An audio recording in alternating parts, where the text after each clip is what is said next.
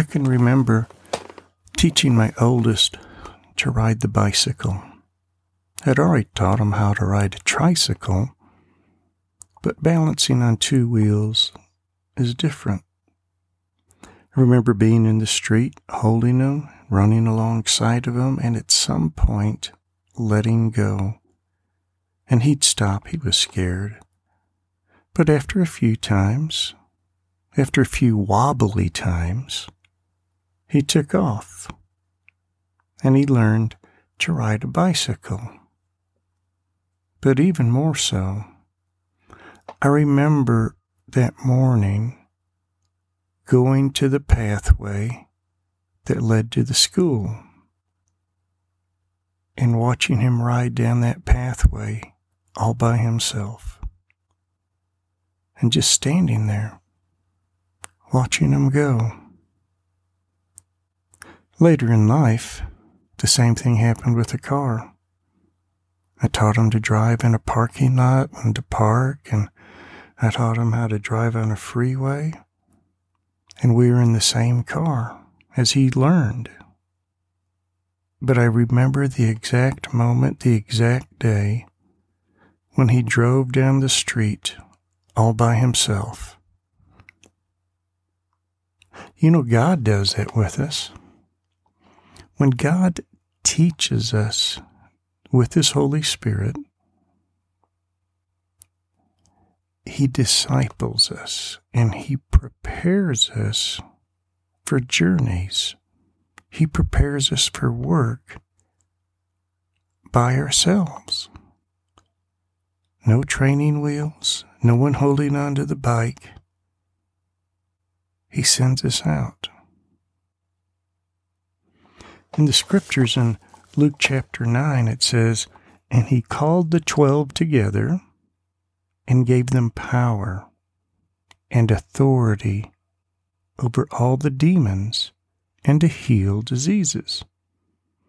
He sent them out to proclaim the kingdom of God and to perform healing. And He said to them, 'Take nothing for your journey, neither a staff, nor a bag, nor bread, nor money, and do not even have 2 tunics apiece. Whatever house you enter, stay there until you leave that city.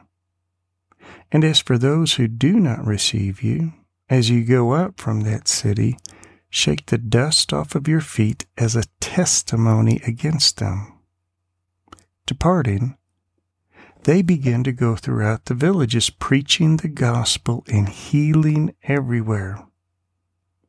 Now Herod the tetrarch heard about what was happening, and he was greatly perplexed, because it was said by some that John had risen from the dead, and by some that Elijah had appeared, and by others that one of the prophets of old had risen again. Herod said, 'I myself had John beheaded, but who is this man about whom I hear such things?' And he kept trying to see him. When the apostles returned, they gave an account to him of all that they had done. Taking them with him, he withdrew by himself to a city called Bethsaida.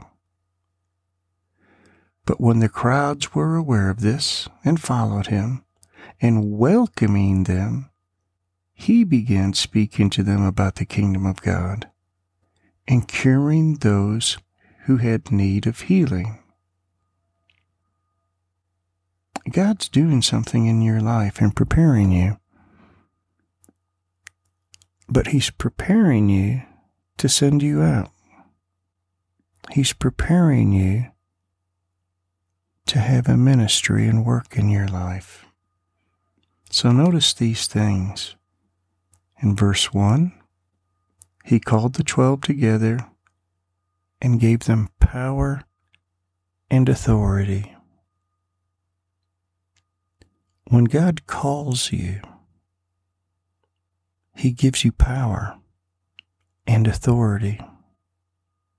In one moment, you're inadequate and not able to do these things, and in the next moment, you have the power and authority to do it. And that's His Holy Spirit who indwells you. The Holy Spirit will guide you, and when the Holy Spirit shows you what to do, you must believe. Because as you walk in faith, you see miracles. What I find interesting is that when Christ sent out the apostles, He said to them, "Take nothing for your journey, neither a staff, nor a bag, nor bread, nor money, and do not even have 2 tunics apiece." He said, take nothing. All that they had was the power and the authority given to them by Christ. You need to remember that. As God sends you out and leads you, that's all you need. His power and His authority. One more thing here. In verse 10 it says, when the apostles returned, they gave an account to Him of all that they had done. There is a time when God sends you out. But remember this, you will give an account to Him. And I know it's scary. I know it's hard to stand up in front of people if that's what He's calling you to do. But just do it. Be obedient. Because that's why He disciples you, is to fulfill you and your calling. Father, take your child and lift them above this world. Let them realize that they don't need anything except you. And as they go out, let them know the power and the authority that you have granted them. And Father, even today, reward them by letting them see the kingdom of God come alive within them. Amen.